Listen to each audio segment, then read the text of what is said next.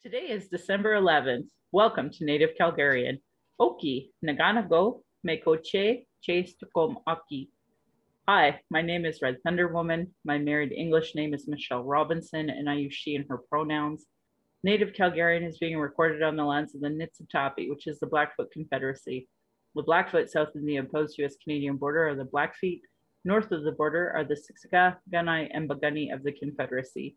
These lands are Treaty 7, signed September 22nd, 1877, with signatures that include the Blackfoot Confederacy, the Wesley, Chiniki, Bearspaw Nations of the Stoney, and the Dene from Tsuut'ina. I acknowledge all First Nation, Métis, Inuit, status and non-status across Turtle Island as the keepers of these lands. All non-Indigenous are treaty partners, with the government signing on your behalf. I honor the Blackfoot as the elders and members have been so kind to me on my Red Road journey. Elder Red Crane taught me how to pronounce my spirit name. I was born in Calgary, or in Blackfoot, Mohkinstsis, as Michelle Elliott, an English name which has afforded me privilege in an English colonial world. My mother is Northern Slavey Dene, or Satu Dene, but my Indian Act imposed status card by the Canadian government says Yellow Knives Dene. My father is so Canadian, I'm a daughter of the Mayflower and a daughter of the American Revolution, while having an Indian Act imposed status card. My Dene lineage roots me in the land of the Hare people, also called the Great Bear Lake people in Treaty 11. I'm a native to Turtle Island, and my Dene nation is a visitor to this area of Quinchotine Indahe in Satu Dene, meaning many horse town, named after the Calgary Stampede.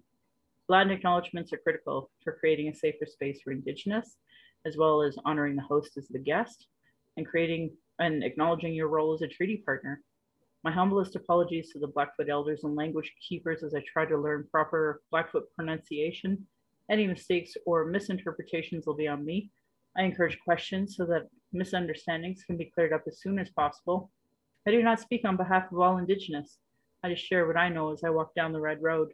My Patreon account is Native Calgarian, where you can pledge and support. Thank you, previous donors, for showing your support. If you value listening or watching and can afford to give, thank you. To those that cannot afford to give, I'd love to hear from you at nativeyyc@gmail.com, where you can send in your comments or your questions. Also, giving a review helps, whichever medium you're listening from, and I have a YouTube channel that you can go and subscribe. Go to nativecalgarian.com for the latest podcasts and pin posts on social media. And I want to give a shout out, happy birthday to my late Uncle Gord today.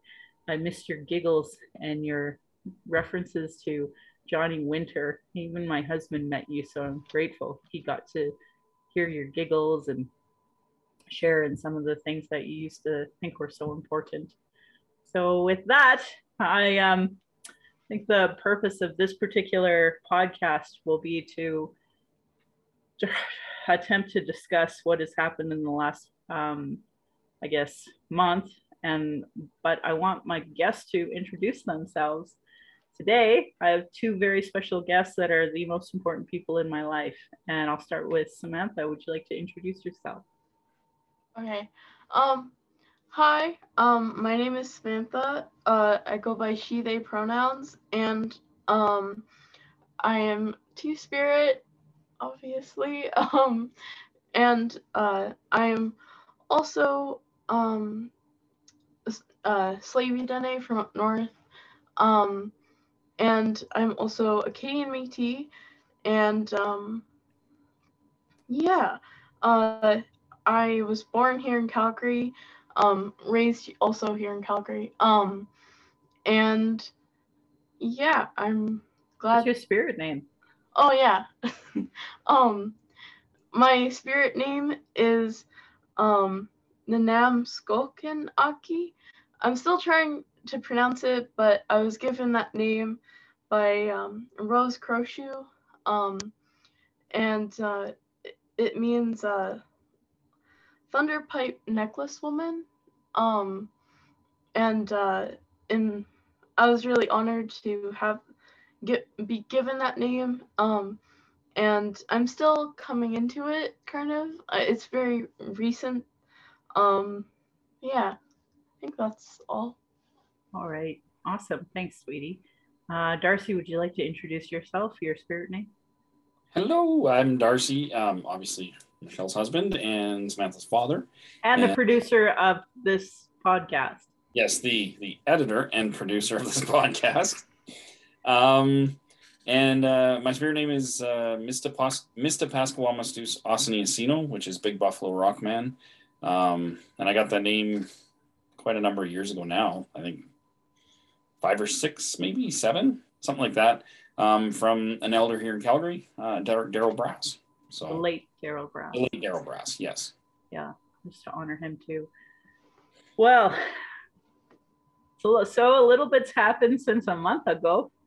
4 weeks ago, we were having our very first weekend in Lethbridge without having to move back and forth.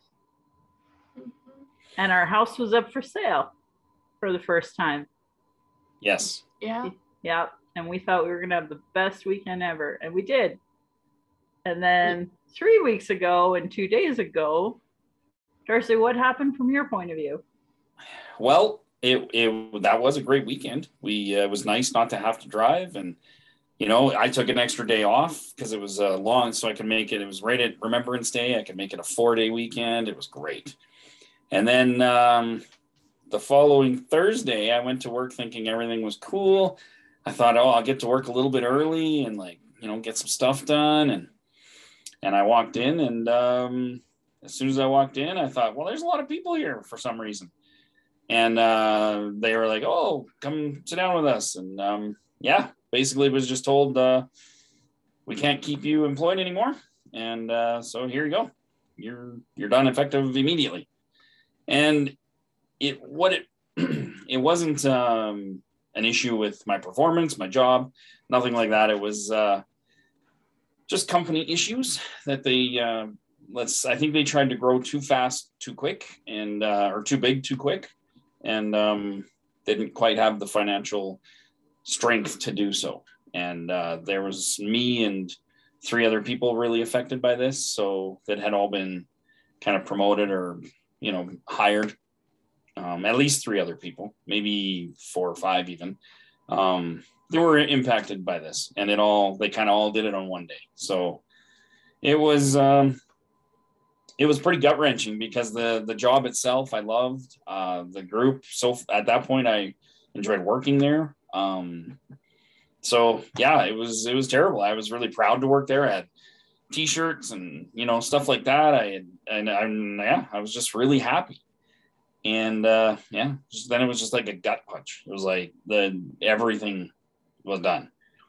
The house was up for sale, so then we were, come home. We figure, well, I guess we'll sell the house, and then I don't know what. We're kind of nomads from there. Maybe we'll move. Maybe we'll stay in Lethbridge and look for jobs. I don't know, but it just was not a good day. I don't actually remember what we said or did for most of the day. Like I remember being in the little 3-bedroom place we had, but I remember you sitting beside me and, we're talking, but I honestly don't even remember what our conversations were about other than the obvious. The whole day was just a blur. There's a show that Sam and I like to watch on YouTube. And I don't even remember what happened. It was just a blur. Because their life basically we literally just finished moving for the last 6 months, and now we're figuring out what to do. And then we get a call that the potential sale in the house fell through. So that was kind of a gut punch. I think in the end, that definitely ended up being a phenomenally great thing because we're, now we're back in Calgary, and now we're, bigger job market, and we're back kind of in our own community. But yeah, it was just 3 weeks ago. It was a very different outlook for I couldn't see any positive at the moment at that time. Honestly, just talking about it makes my stomach want to just puke all over again. Just talking about absolutely. It. But we have to talk about it. We cannot heal from it if we don't talk about it. Samantha, do you have any memories of that day that you want to talk about, or what would you like to? Here we were thinking we were going to have this new start in this new place, and you just had a new room and you were just setting it up. And from your perspective, what would you like to share? Well, I just remember waking up that day because I woke up at like noon, as I do. And I just remember like coming out of my room and like we had like boxes everywhere because like we had gone from a 3-story house, like basement, middle floor, and upstairs, and a garage, to a basement suite, which was big, but and like, so we had like boxes like everywhere, and I just remember coming out and like there was like a red swingline stapler on the island as I sat down, and then like you guys like told me, and I was like, I thought you were joking. Like I genuinely laughed, and like I genuinely thought you were joking, and I was like, oh, this is just some prank or whatever, and you had just taken the day off, but it wasn't, and I kind of knew that because of the stapler, but I was like kind of in denial. But then, and then like the whole day afterwards, I'm like, this is a prank, right? This isn't happening. And then the next day it wasn't. So yeah. So I think we should explain the red stapler. For anybody who's seen the movie Office Space, you'll understand. Now, at my previous job in the oil patch before COVID, when I got laid off from that job, but before that, when I was working there, when I got hired, I got a red swingline stapler, and I started laughing because I'd watched Office Space. And everybody in the office had them. Everybody thought they were really much more attractive than black ones, and nobody got it. And the one thing I regret that I couldn't have done at that company was they laid me off in a remote location so that I couldn't go to my office and get my stuff, so that they would send it to me. So I never got to keep the stapler. And then the story is when I went to interview for this company when I went to interview for this company down in Lethbridge, it was kind of a joke. Like I mentioned something about a red swingline stapler, and I said, one thing I regret is I couldn't take it home with me because, the guy in the movie is always about his swingline stapler. And so first day at work, they handed me a red stapler swingline and were like, there, and no matter what happens, you can take it home. So like when they told me and gave me the news, I just walked over and I grabbed my stuff and I was like shoveling stuff into my backpack. And I was kind of muttering to myself, and I was like, I am taking a stapler. And, but yeah, so anyways, that's the story behind the stapler. Yeah. Yeah, that was one of the worst days in my adult life that I can remember 100%. Just seeing the defeat when you walked in that door, I knew what had happened, and I couldn't believe it. I just immediately had that feeling of I'm going to be sick. And it's been, 3 weeks and 2 days, and I don't know if I've really not had that feeling since, actually. And and it was just instant shock, just instant. For the first day, I was so upset. I actually started shaking, like I was like I had a shiver, but I wasn't cold at all. But my body was shaking, just shaking. I couldn't believe how it had affected me. I was worried I was going to have a heart attack that day. And actually, still worried I'm going to have a heart attack about the whole thing, because it took us 6 months to move there. And when we finally knew we were going to be there, it the whole rug got pulled out from us. And the first day was just utter shock. But I think after our realtor called and said that the deal didn't go through, I knew that, we had to let him know immediately and take the house off the market. But I just still couldn't believe it. I still couldn't believe that was even an option. So I think we slept on it. And then the first thing we did Friday morning was make the decision. We're taking the house off the market and moving home. Yeah. And we knew, because you had already hurt your arm and your knee, there was no way we could move again the way we had moved there. And I felt so alone and desperate and scared that I put out a post to let everybody know this happened. And because by that time we had told my dad, my family, you had told your family, and I just didn't know what we were going to do. And the whole purpose of this podcast is really to say thank you to every single person that donated, whether it was $1, $5, and I mean, some people donated a lot. And I can't say thank you enough to all the people that did, because that was what helped us be able to rent a moving truck and moving movers to get them to get us back to Calgary. And it happened really quick. We had got the truck for Wednesday, I think it was, and so we had basically Friday, Saturday, Sunday, Monday, Tuesday, Wednesday was moving day.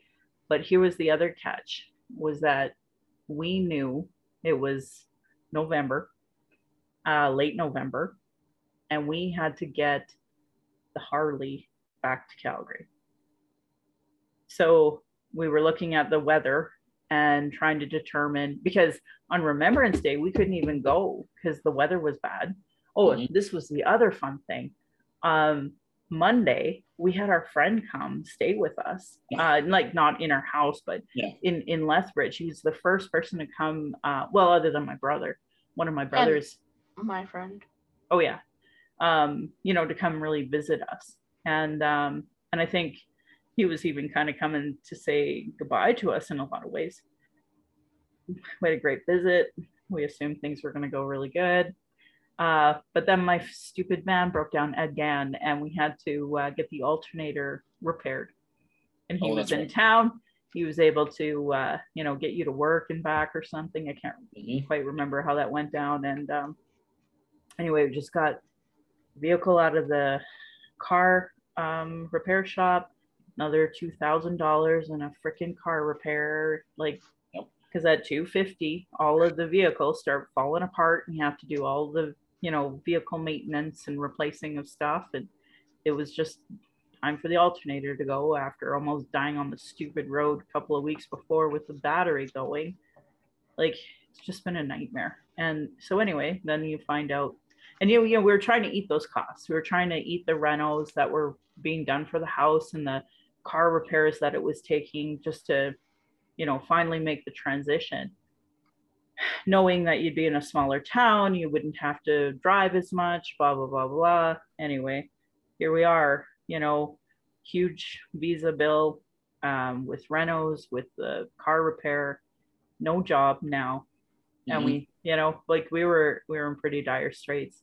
So on top of the donations, I kind of put out, I need a job right now. And you'd be surprised how many Indigenous women work at Amazon, and told me good things about working at Amazon. So I was actually this close to putting my resume there, but I had a friend call and tell me that he had a job that I could probably get him the resume. I don't think people quite understand. I've literally haven't updated my resume since before Samantha was born. And at that time, it was, so in 2007, this was before iPhones. This was before, a lot of things. We didn't keep, I don't even know if I had my computer file anywhere that it was accessible to me anyway.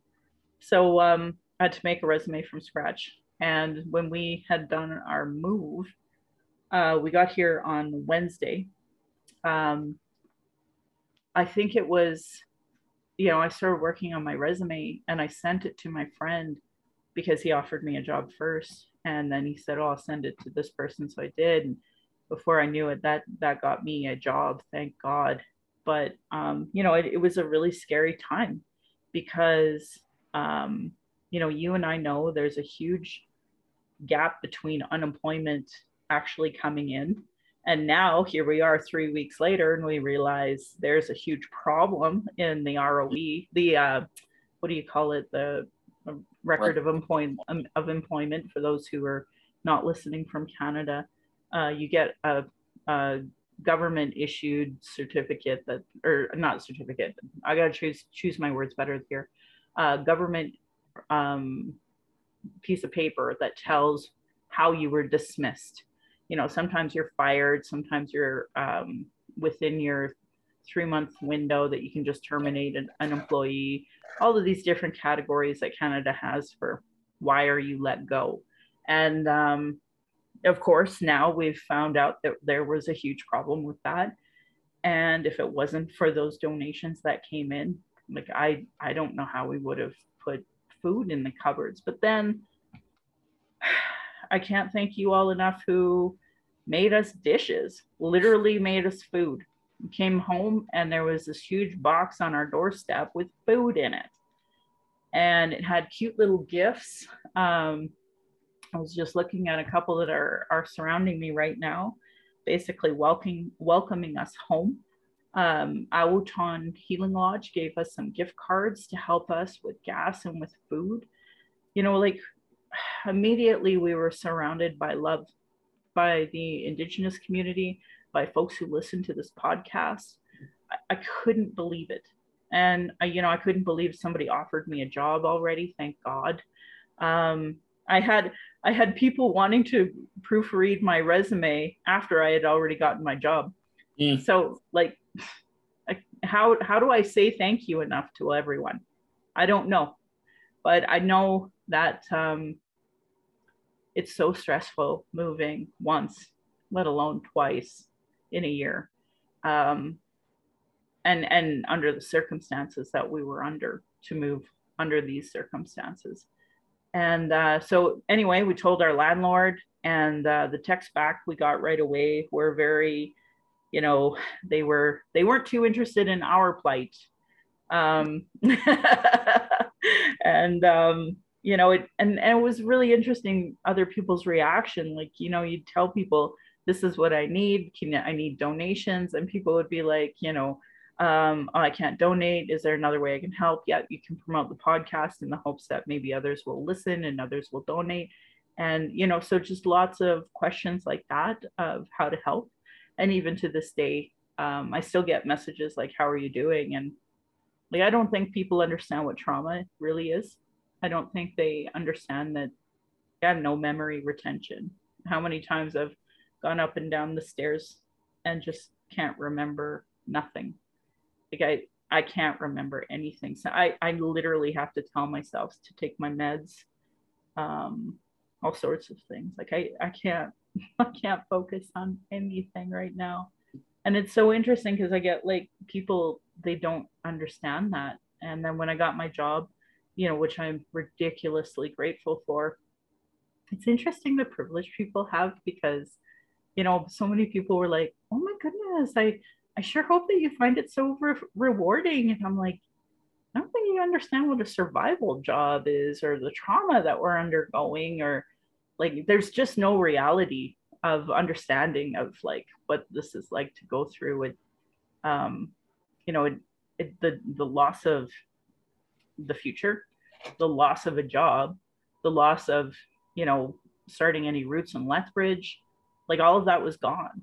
Our friend Devin and Miranda, like they put you up for a month with the idea that we would be there. Almost 4 months. Sorry. Right. Like such good people.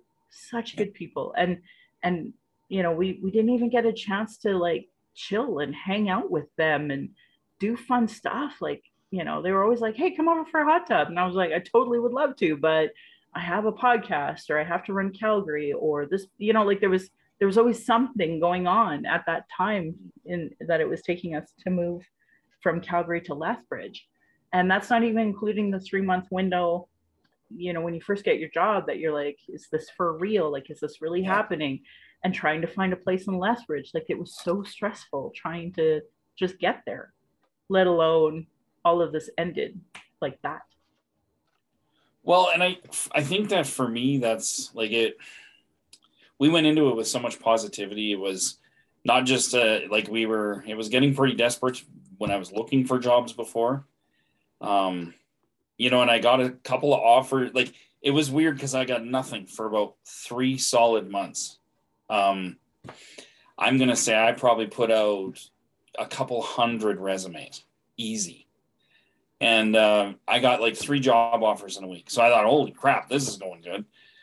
But this job appealed to me, and I you know, I heard you said this and reminded me of this when we were going through this, but at the time it was the higher paying job of all 3. It was a totally different industry. It was the industry I wanted to be in. I really wanted to see what it was like to be in the cannabis industry, maybe, you know, get a foothold in there and get out of the oil patch and change industries, right? And so there was all this expectation. And then when I actually got it, like the interview was really good. When I went down for the interview, they were smoking like steaks on the barbecue out back. They had like a ping pong table. They had leather couches, big screen TVs. So it was like, you know, they affectionately called it the mullet. It was business up front and party in the back, and you know, just everything about it seemed great.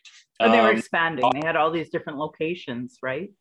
Yeah, and they had a bunch of stores, and so, like, honestly, and then everything was great. I mean, the people that work in there were happy. There was no egos, there was no fighting. It was sometimes the job was stressful, but like, it was a very stress-free environment. If you wanted to take a 5-minute break and go shoot some basketballs in the back, you could, you know, that kind of thing. It was very relaxed. So when we went to Lethbridge and this new job, and it looked like it was going to be great. And even coming to Lethbridge, there was a lot of positivity. Like, it was a change. It was new. It was scary to move, and it was tough, but it was like, but this is new, and this could be a whole start of something. And then, you know, we were talking about buying a house down there, and I was looking at getting a second vehicle already, because like, just a beater to go back and forth to work from, literally just in the wintertime, you know, that wasn't 2 wheels with, you know, with no heater. And it was like, you're trying to start planning ahead. And I did a performance review. Everything was great. And we kept going on, and we did all these, you know, everything seemed phenomenally great. And so it was just really optimistic. I started even thinking ahead to like, geez, maybe this summer we could do this. And I started like, you know, kind of researching it when I had time, like, well, what is there? Where could we stay?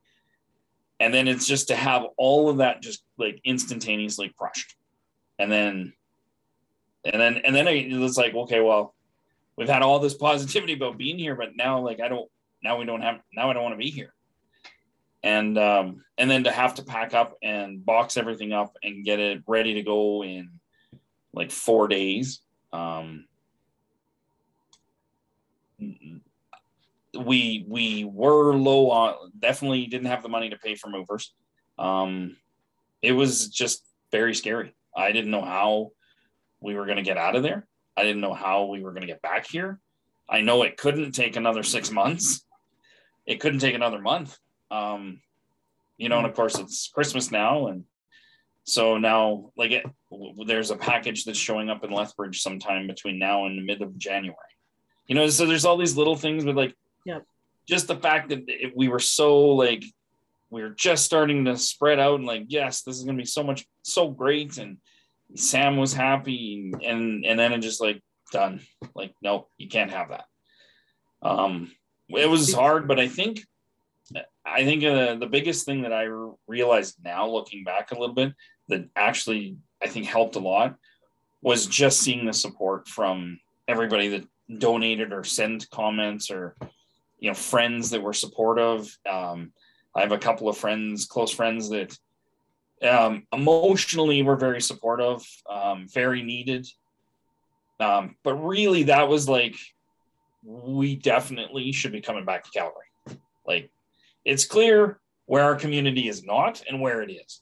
And I'm not saying anything bad about other people that live at Lethbridge. It's just that we didn't even have time to really get roots in that community. So, but this community was like, get back here. Like, we want you back here. And honestly, I don't know how you thank people enough. I really don't. Yeah, No, we were in big honestly. trouble. Samantha, honey, I know Dad kind of touched about how happy you were. Do you want to talk about what this has been like for you? Sure. I mean, it was like I was excited about it because like I had a bit of a bigger room, and I was excited because um it like I was moving closer to like one of my best friends, and because I like never get to see them, so I was really excited about that, and like I was excited to like kind of start new, sort of, but like have a bigger room and like get a new house, and like if like we got a new house, then like I could like help decorate it and all that. I mean, I guess I kind of get to do that now, but like it's just a bit different because it's the same layout as before. Um, but honestly, like um, I think the move and like everything that's happened has affected you two more than me, somewhat, because like um, yep, teenage years. You you guys get to see like the financial stuff, and like you guys legitimately have to like worry about stuff like that, and like because I don't really see it, I'm just like not really thinking about it, or like thinking about it, but like I don't know, you know so I'm actually a lot happier moving down here because like um I've like I had a lot of anxiety going to that house because of things, creepy crawlies, I will say, and like my room like is really good for that, like in this house, um, and stuff. But I think I think it's just been I see a lot of the positives because like I'm so glad we got to purge, so glad, like we needed to get rid of so much stuff in our house. Like we had pathways in our house, and we just had like everything everywhere kind of thing. Like we just weren't organized, and we weren't utilizing the things that we loved and stuff like that. So like my shelf, I'm quite proud of this shelf, but like now I get to see all of that, and like I have places for all my little trinkets now, and I know which stuff I want to keep, which stuff I don't. And I got a lot of like my little kid stuff out, and like gave it away and stuff like that because like I'm not using it clearly. Oh, you know what? I never got a chance to tell you and Dad something.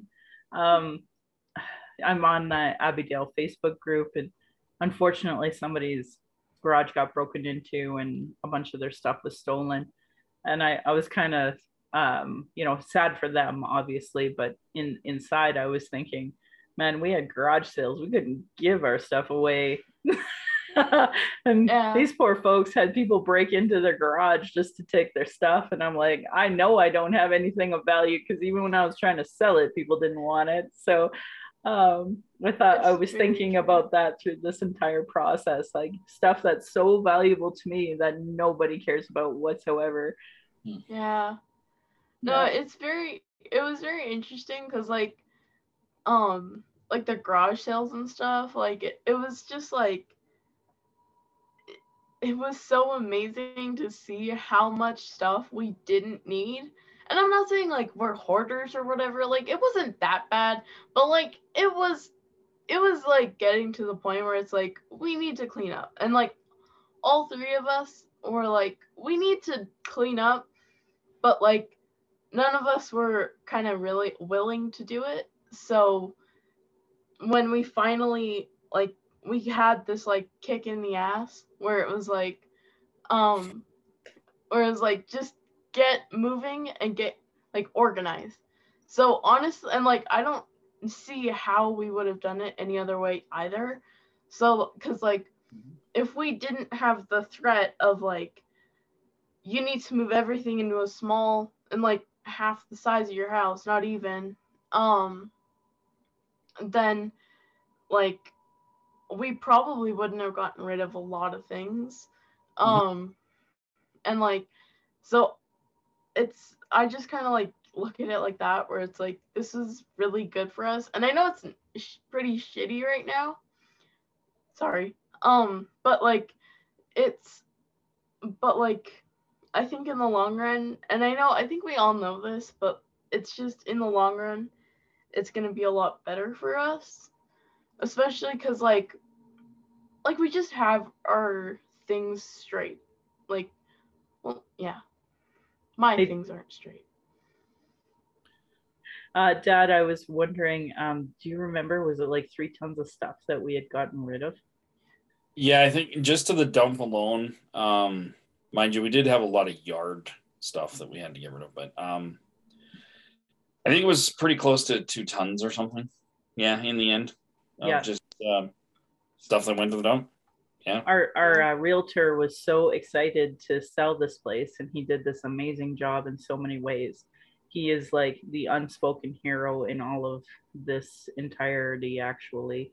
He worked with us for months on trying to get our house sold and out.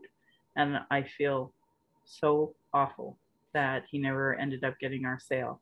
I want anyone who is in the Calgary area to know Michael McCafferty is the realtor that we were working with, and he went above and beyond. He, it wasn't just the aesthetics.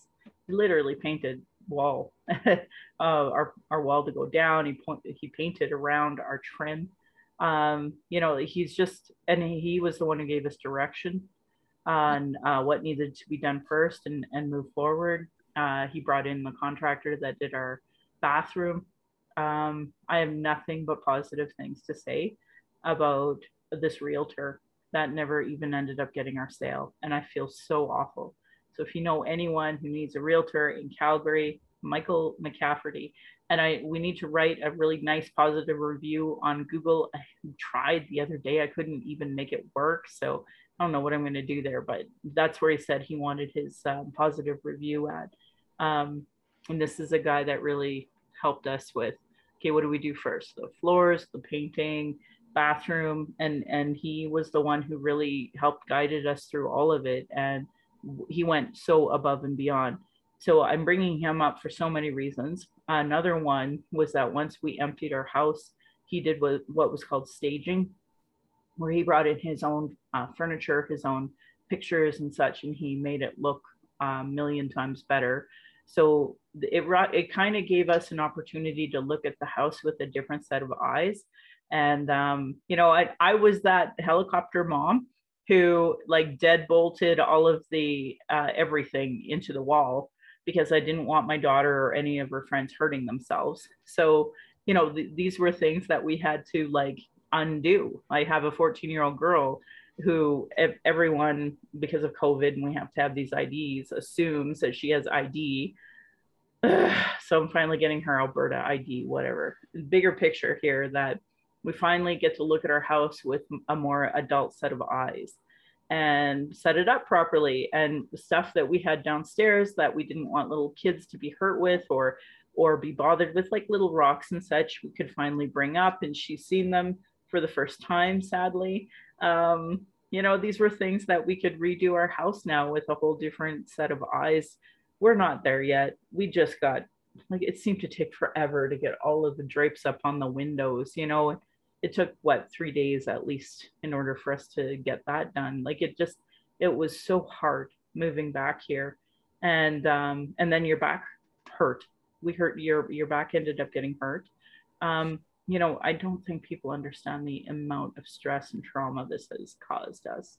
And financially, like obviously we still haven't got Revenue Canada figuring out our stupid finances. So, it's, if I didn't have this job, I just don't even know how we'd make our bills for January at this point. So I just can't thank folks enough for, the food, the love, the support, and the donations, obviously. That was what helped us be able to get here. And the one good day that there was, Darcy was able to ride his motorbike here, and thank God, because now there's snow all over Calgary. Lethbridge, the road there and back. Today we went to Lethbridge to do the final walkthrough with the landlord. And of course, we had all these weekends from the time that we lost our job to now. And, you know, the landlord obviously wasn't going to come, and this was their weekend that they would come. And wind warning. And wherever the range roads and township roads met the highway, like just so much snow, and the wind was blowing, and semis were pulled over, and I was just and sadly the roads were great compared to other times I've seen them. So remember that one weekend that I was supposed to have massage in Cairo and naturopath, and yeah, of course it snowed, and so I still haven't gotten a massage or chiropractic adjustment for, it feels like freaking ever now. My body is definitely in 10 out of 10 trauma mode. So I know Monday I had a really bad headache, and I can feel I have another one coming, but it's the weather changes too. So it's just so much stress. I can't even describe it. Well, and I think that's the hard thing is it was stressful. Like the news was gut wrenching. The whole plan for the rest, I mean, not even just the rest of the year, but the rest of the next 5 years is now changed. But then it was okay, but we got to get back to Calgary. We got to get out of this place. We got to get jobs. So there's the speed of getting out of there. And then, and then when we get here, it's the unpacking. It's like, so now we're at this point where we still have a considerable amount of boxes, and it's like, well, I need this. I don't know where that is. What box is it in? I don't know. And so it's just like the whole chaos of it all. And you can't really focus on setting things up because you need to do a resume. You need to get a job. You need to get these things going. So that's going to take hours out of your day that you can't unbox. And then unfortunately I met with some ice that decided to have a fight, and I lost, and my back got hurt for a few days. Yeah, no. You know, it was just things like that. And then of course, so I couldn't even twist. Anyways, but it's still just chaos. And so the stress never really goes away because you're here at home, and for brief moments, like you can watch a movie and have, and enjoy it and think, okay, I'm feeling good. But then it's like reality creeps back in, and you look around and like everything's still in boxes, and I gotta spend a few hours a day putting out resumes. I gotta try to do this. I gotta try and find ways to, and it's just chaos. And I feel like the last, I know for the last 7 months, it's just been chaos. And so, to thank everybody is I just feel like it's not enough. But the one thing I will say is we're not vegans, none of us, and we don't have any problem with people that are vegan. But I will say that the vegan lasagnas that people have brought over have been absolutely phenomenal, and I have been very impressed. So yeah, they were really good. They were really good. And that's a good recommendation, because she doesn't like a lot of vegan stuff. No, I had vegan macaroni and cheese once, and I did not like it. It was not my thing. But it was like the lasagnas were phenomenal. Honestly, some of the best lasagnas I've ever had, honestly. Yeah, I know. I wanted to make sure we said that. Some of the food that came in the original box, I couldn't believe it. It had little tiny brownies that are I can't even go on. It even had an apple crumble in it. I had friends come over right away. We used to have a big fire pit. During the move, we sold it, got rid of it, and I put grass there, blah, blah, blah. But now we have one of those little portable fire pits. And now we can have fires at the full moons and for ceremonial reasons and such as well. So, I am excited that we at least have that right now. But yeah, right now, such a scary time. And, my new job is fabulous, but it's Calgary Transit. This is the best Calgary Transit I've ever had since '95. Finally have a seat. Finally, we're not packed in like frickin' sardines. And the stupid, oh my God, the city is like, oh my God, we're going to have to raise our taxes. Mama, there's not enough ridership. I'm like, literally, this is the first time I've ever had freaking seats, you mother. But anyway, these are obviously folks of a different privilege that don't know what it's like to ride freaking transit. So anyway, transit, of course, you know, if I'm not leaving the house at 7:30, I'm not making it to work at 9. Same thing for coming home, 6:30. You get off at 5, you're, 6:30. So I mean that's a long day. So people are calling me, and if I can even call them back the same day, there's just like this small window from like 7 till 9 that I can talk now. And the podcasts are going to be hard because all my guests are going to have to now be evenings and weekends, and you and I know how hard it is to get a guest anyway, let alone on a very specific time. So I'm not even 100% sure where this podcast can go, because so for example, people were like, oh my God, but you do this and this and this. And it's like, yeah, but that doesn't pay me nothing. Like I do lots of work that I get $0 for. And, I told people, like, you think there would be a niche for anti-racism training, diversity training, land acknowledgements, but there actually isn't.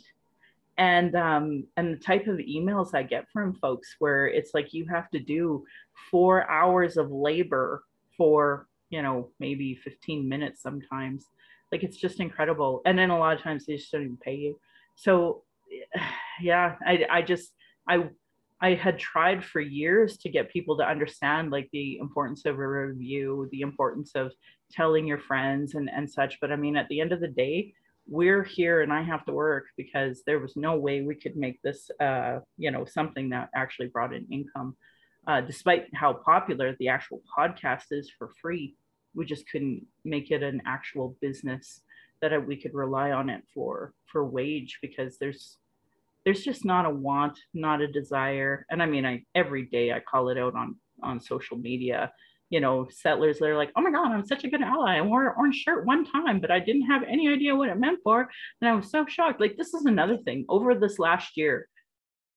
I mean, I was ready to go into counseling when we were finally settled into Lethbridge because of the gaslighting from settlers. Like, I mean, TRC told us in 2015. I mean, that's not all of the decades before that. All of the elders were telling everybody, like, we're killing our babies, and they're in unmarked burial sites all around. And settlers were like, fucking Indians, I can't believe they fucking say something like that. That can't be true. And for so many years, they gaslit us. And now here it is, we have over 8,000 burial sites that have been found now. We know there's more. And, Canadians are pearl clutching. Actually, worse, they have the audacity to tell China, oh my God, you guys are committing genocide and you're the worst human rights violator. No. And they like, I won't even acknowledge what's happening here to us. And I mean, well, we're in way better position than a lot of other Indigenous people. Mm-hmm. Right today, I'm sharing 2 people that I absolutely love to pieces, sharing their story. They are literally homeless. And like it's almost Christmas. By the time this airs, it'll almost be Christmas. And I just think there's such a huge disconnect from Canadians to Indigenous and the reality, despite all of the things we share, all of the free information we give. I was really pissed the other day because one of our people that was on my Facebook page, I was, bitching about the Wet'suwet'en hereditary chiefs and Canadians' ignorance. Because, here they are at gunpoint again for the 3rd year in a row. And Canadians are like, oh my God, I'm going to get ready for Christmas. Well, these folks are literally watching their house being burned in front of them. And, we have such a disconnect. I had how many people being like, oh my God, I sure hope you have, such a rewarding, fulfilling job. I'm like, what reality do we live in that you think that it's acceptable to say that to somebody? Anyway, yeah, I was ready to go into counseling over the Graves issues and the stupid Canadian gaslighting. And I just, if it's 2021 going into 22, there's still just such a disconnect. I can't make a living doing any type of diversity training. And in fact, Calgary police are doubling down and like, we're not racist. Literally have never instituted the calls to justice, or now the 231 calls to justice, but the calls to action, the justice component. And they're just like, oh, we're anti-racist. Yeah. And honestly, like, I'm back on the C train, right? And the amount of Indigenous people constantly being harassed by people in uniform, like it's so infuriating. And again, there's like a huge disconnect from, counselors, obviously the police, to the, regular citizens, to the Indigenous population. Like there's so many levels of, I just don't know if we'll ever have an understanding of each other in any capacity, frankly. So I'm grateful that the folks that listen to this podcast gave us donations this one time, because this was the one time we needed it. Well, and and it's tough because you do have some Patreon members, and I mean that helps. I mean, it really does cover it covers the costs for the show. There's some internet hosting costs and things like that. But again, it's you're talking about the disconnect, and it's like, but it's not the people listening to your show that are supporting you on Patreon that can book rooms full of people that for their corporation that can maybe start doing some learning about how to, let's start the process of becoming less, racist, bigoted, hate-filled, whatever. Like, yeah. So it's the disconnect from the part of society that doesn't even care. They're just, no, we're business as usual, and what's wrong with that? So it's the people that care that are supporting on Patreon, but unfortunately, for the general part of Canada, they're just like, if it's not talking about sports, beer, or Canadiana, like moose and hockey, like we're just not going to pay you for that. We're not going to advertise on that. We're not going to be part of that.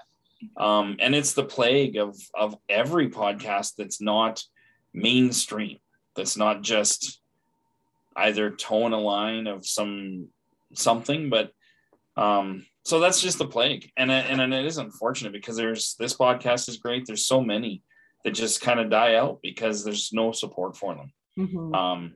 And the little support that does comes from the community that always supports, and it's almost like like these same people always give, and some of the people on your Patreon even gave more, and it's like, yeah, and those people you can't help but love. I mean, you can't help but be grateful for. Yeah. But yeah, it's you need, in order to make a living, you need to make it a business kind of thing. And it's just not there. So it's unfortunate, because it would be great if people valued this kind of content so much, and other Indigenous content, right.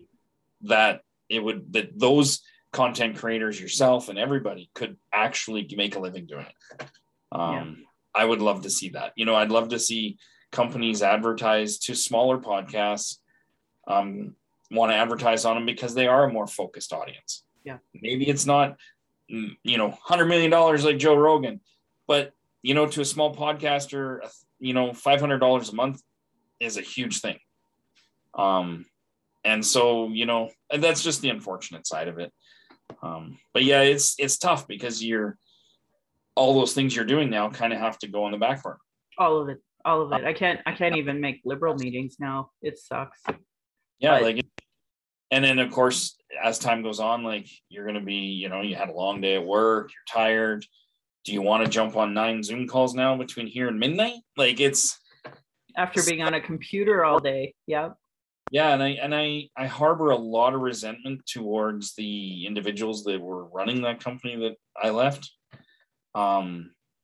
for not even just what they did to me and my plans, my hopes, the job that I really loved so much, but it's the impact that it had on you and your life. Like, now you have to completely turn a 180 and change your life. Our realtor is not going to get that house sale.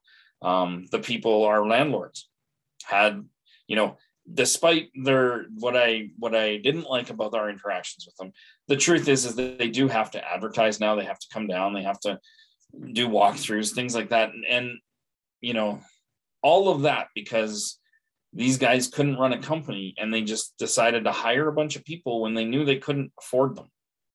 And you know, the lie that they told for the entire time of, no, we're fine. Everything's great. Everything's great. Everything's great. Right up to like 2 days before I was let go. It's like, no, everything's great. So, you know, it's just like, it's so unfortunate that so many lives had to be impacted. And, you know, it is hard to simply ask for financial help. Oh, it was so hard to put out that tweet. And then I'm so grateful for those who stepped up, because I don't know what would have happened. And I don't even want to think about it because I'm already 10 out of 10 on stress level. Yeah. Although I think we both agreed today, felt a lot better because we finally are done with our rental in Lethbridge. Yeah. So now we will have no reasons to ever go down there again, other than to see our friends like David, Devin and Miranda and such. And yeah. Samantha, honey, I can't tell you how many people keep asking, how are you doing? And I was wondering if you wanted to tell people how this has affected you. Well, it's been like difficult, but more for the reason that like I'm kind of more concerned about like you guys, you know what I mean? And I don't even mean this to sound cheesy, but like I am. So like I personally am like doing fine. I feel a lot more comfortable now that I'm back in my room, kind of thing. Because like this is my room and it always has been. Like it's in my house. It's in, you know, because like this is the house I grew up in. This is like my house, right? So like, I'm doing a lot better. I mean, I'll miss like my friend and like the chance for like maybe a bit of a bigger room, but now I can organize my room better so that I can actually utilize more space and stuff like that. So it seems bigger and like all that. So I'm personally doing like okay. But honestly, I'm more like concerned about like how you guys are doing, because like it's hard to see your parents like in a situation like this, you know? It's hard because obviously I want you guys to be happy and stuff like that. So yeah. You're so sweet, honey. That is sweet. Aw. Yeah, but a lot of people have been asking about you, and I've been telling them because we were homeschooling prior, you were doing okay. And that afterwards, like now that we're back here, you know, you've been able to see one of your friends that you grew up with. We're able to participate in a USAY event as well. We actually, and you know, I wanted to ask you guys about a few other things, because like we're getting hampers for the first time this year for Christmas from our community. And, you know, I never thought we would be on the receiving end. And I just have to say to my community, the Indigenous community, like, I'm so grateful for you. I'm so grateful. Honestly, I know we're going to have a Christmas. I know we're going to be okay. I know by January, you know, a lot of the EI stuff and at least one paycheck of mine will come through. So, you know, it's not like we're going to lose the house, but holy, what I thought last year at this time was stressful. Mm-hmm. Boy, I have no idea how much worse it was going to get, eh? Mm-hmm. Yeah, and you know, it's funny because of course now you sit down and you do take a few minutes, and like it's easy to look back on it now and see, you know, like understand that things happen for a reason. And as hard as this is, we'll get through it. We'll figure out a way.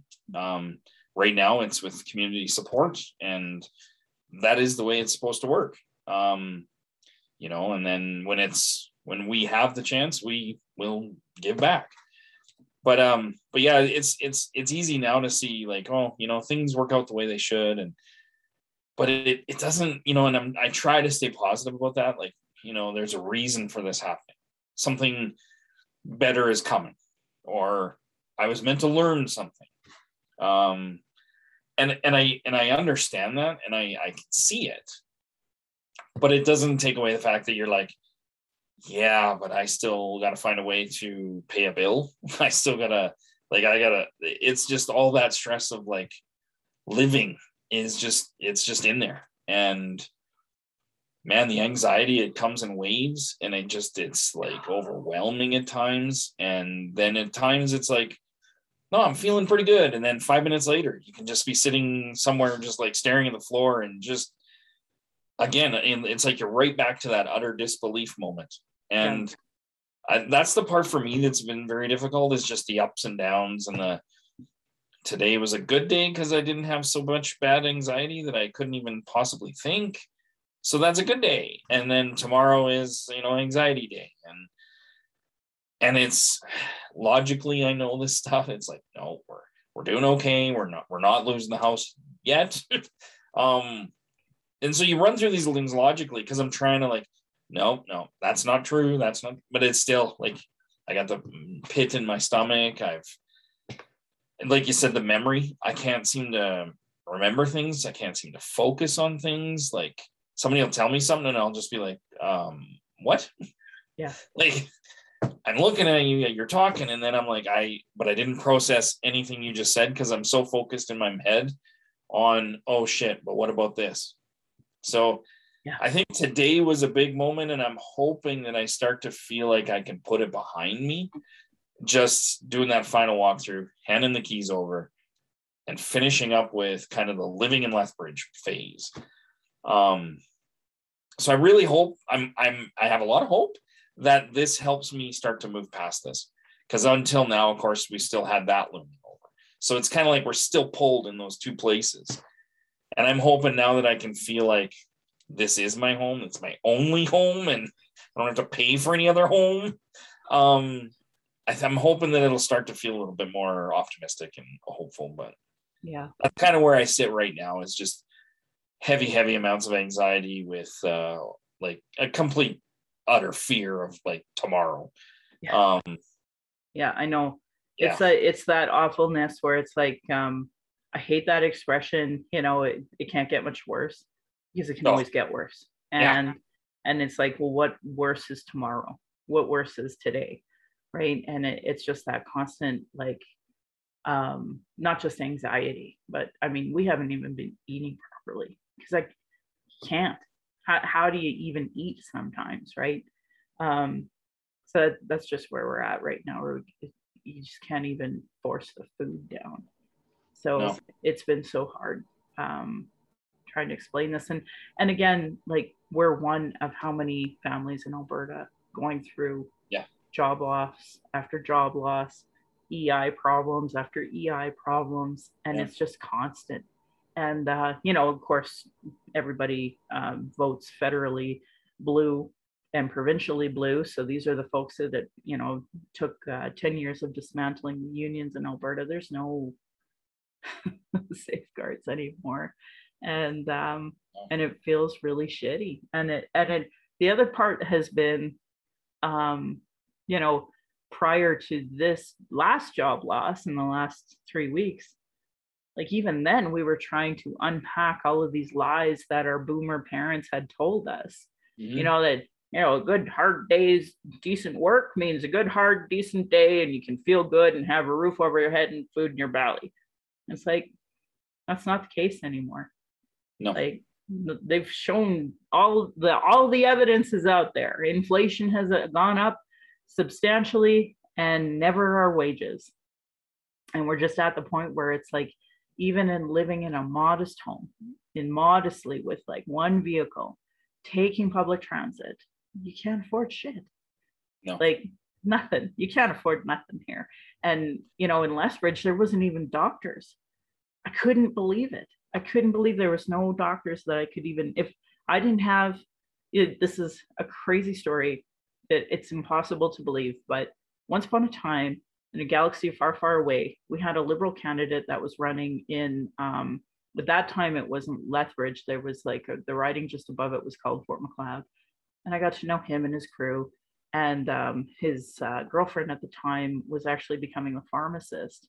And they were all from Lethbridge. And who was the corner store pharmacist when we showed up in June but her? Yeah.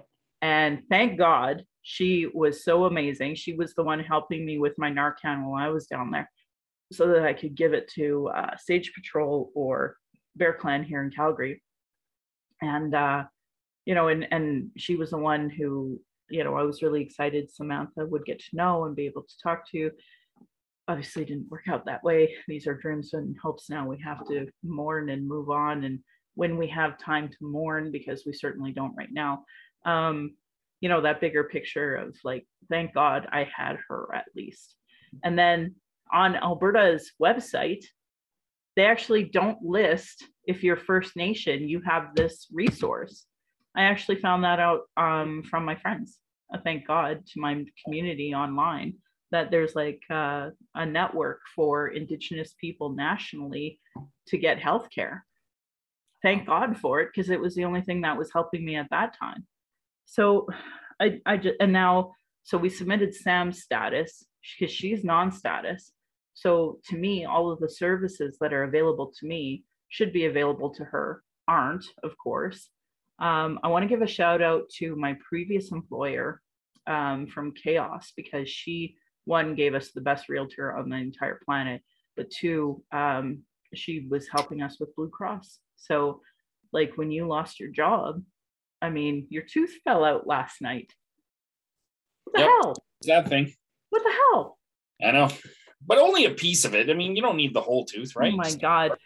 So yeah, like mystery teeth are falling out. Yeah, it's fine. It's fine. I don't have any stress issues. Right? Oh my God. I've pulled the hair out. I might as well start losing teeth now and just completely look like a hillbilly from Alberta. Oh my God, it's funny. So I just want to finish by saying thank you to all our listeners for your love, your support, your generosity, to the Indigenous community for your ridiculous love, support, and generosity. I don't know how we got here, but I know it was because of you all. And I can't remember any of it. I can't remember names, but like literally we had hundreds give something. And as a result, we're here. And I can't thank you enough. And I don't know the future of this podcast, but I do know it was because of all of you that I'm here at all. So thank you from the bottom of my heart. And I know my family really wanted to tell you how good your lasagnas were, your food was, like all the love and support, gas cards. It was amazing. Yeah. So with that, I think I better wrap up here. So let Samantha and then Dad, if there's anything else you wanted to add, please don't hesitate. I want to go last. Why do I always have to go first? Okay, Dad can go then. Thank you. Well, I just want to reiterate just a huge thank you to everybody. Even to people like our neighbors our Métis neighbors across from us who gave us a bunch of wild meat right before the last weekend before we went down to the last weekend going back down to Lethbridge, they gave us a big bag of meat again. And so now it's back in our freezer up here. And, it's things like that are just invaluable. But thank you. Yeah. Yeah. Thank you all so much for food, for anything that, like, everything, honestly. Just everything. Yep.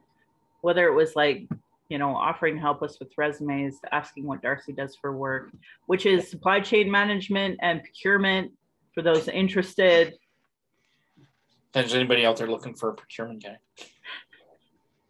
Anyway, so I just want to say thank you. And I'm really proud of this podcast, thanks to my husband being, pushing me to do it and then producing and editing it. Like, this podcast has given solutions, cultural safety training, cultural first aid, to create a safer space for Indigenous people of color, those with disabilities, and LGBTQ2+ to speak.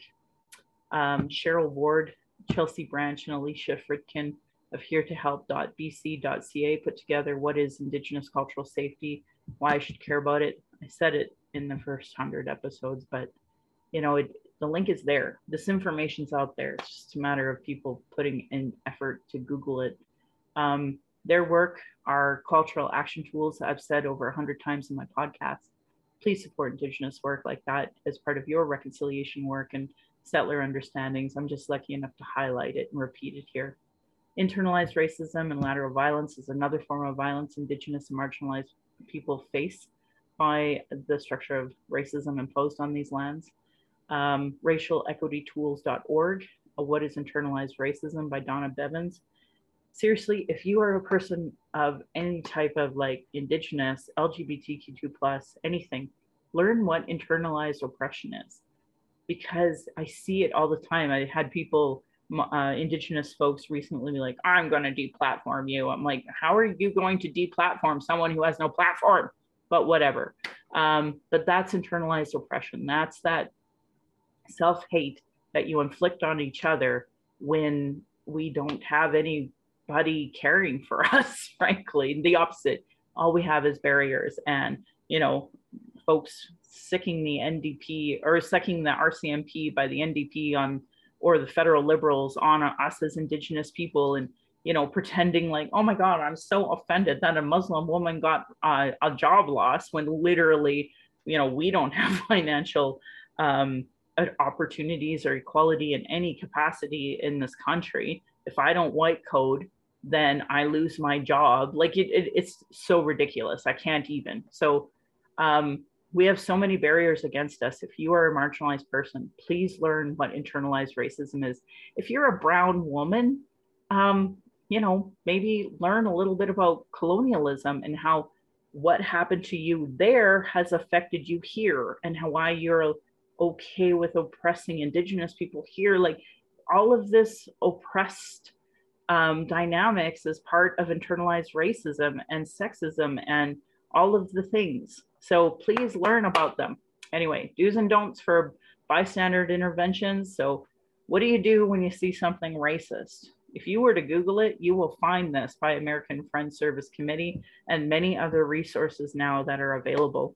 So if you're in Alberta and you see racism, there's an Asian community that's put together this text, 1587-507-3838, and it's acttoendracism.ca, and they give you all sorts of resources.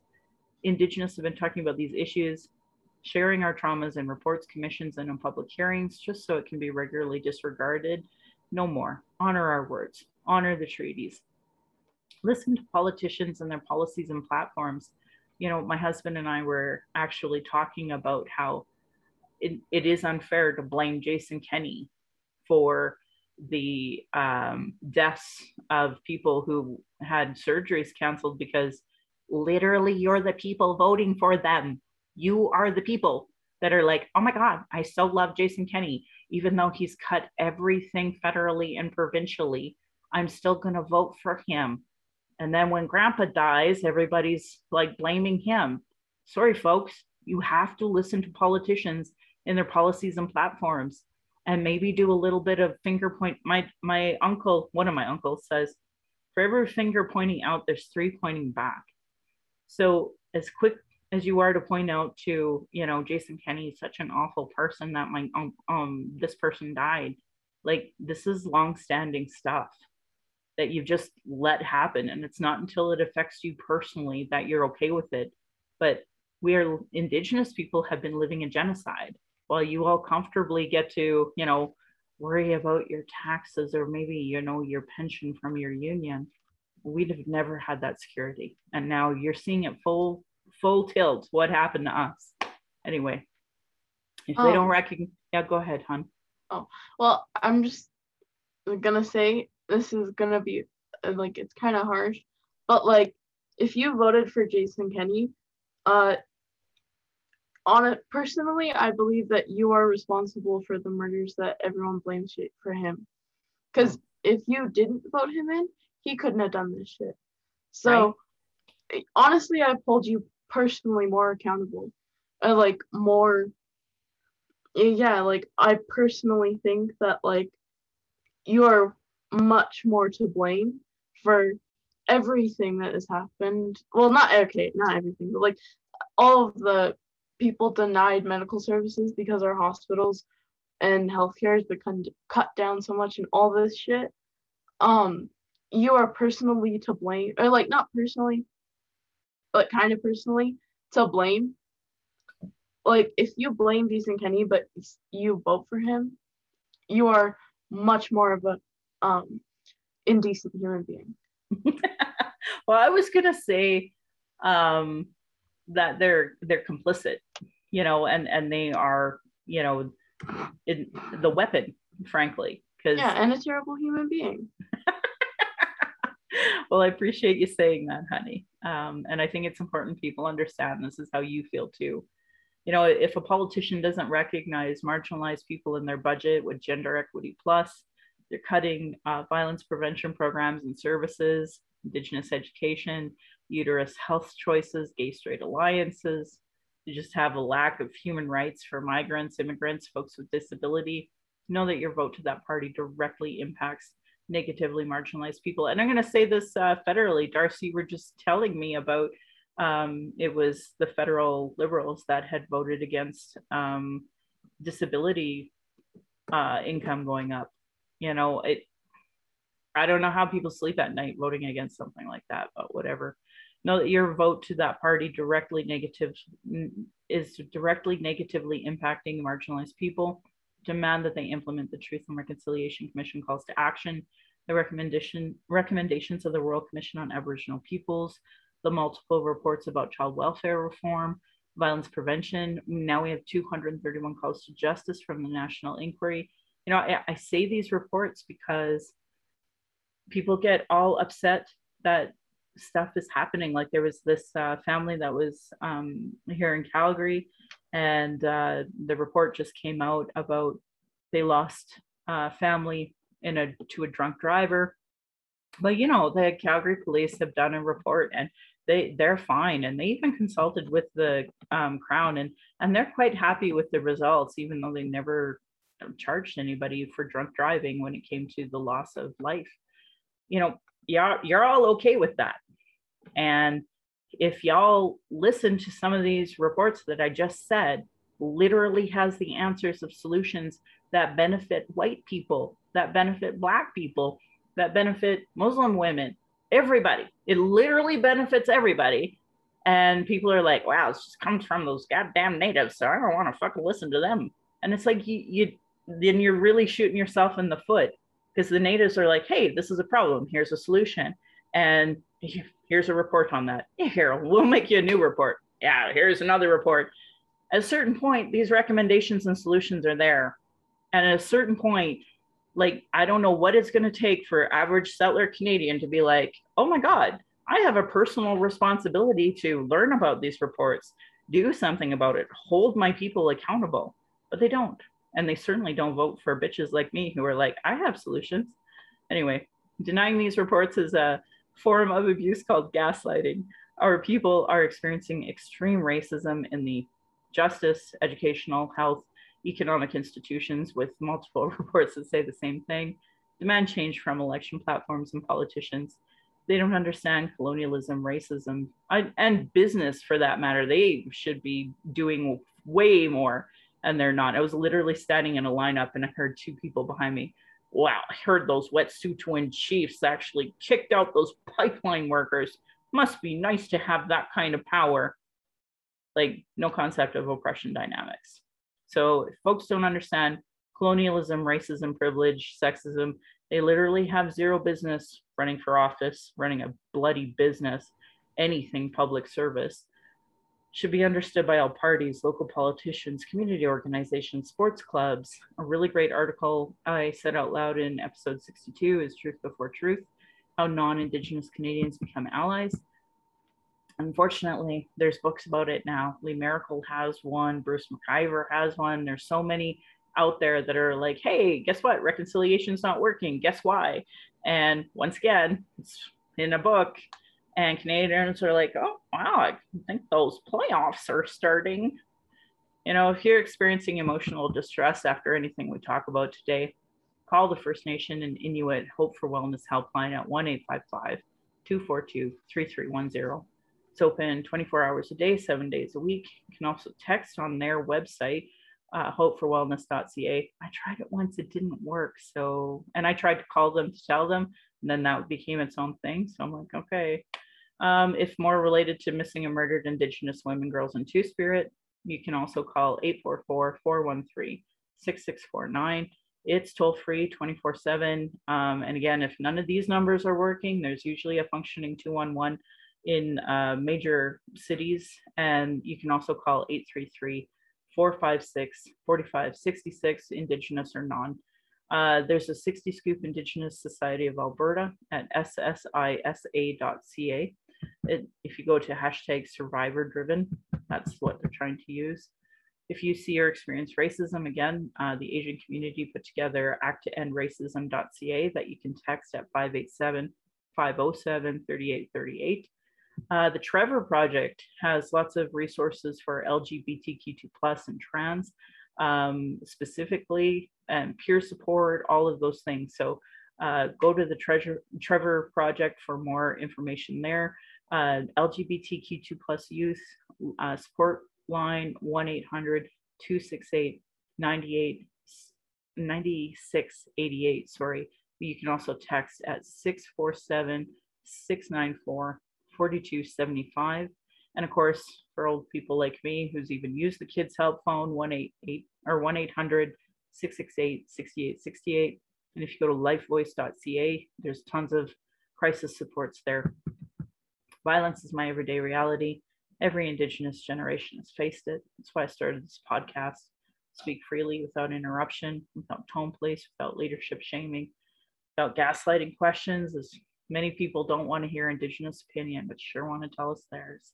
People who don't know anything about colonialism, you know, constant surveillance of Indigenous people, our protests, our vigils, our rights, microaggressions, people dealing with internalized racism, people who are gatekeepers and live off the status quo. And then now I'm one of those people that are really in trauma, and I'm going to have to stop doing the work as my personal resources are depleted.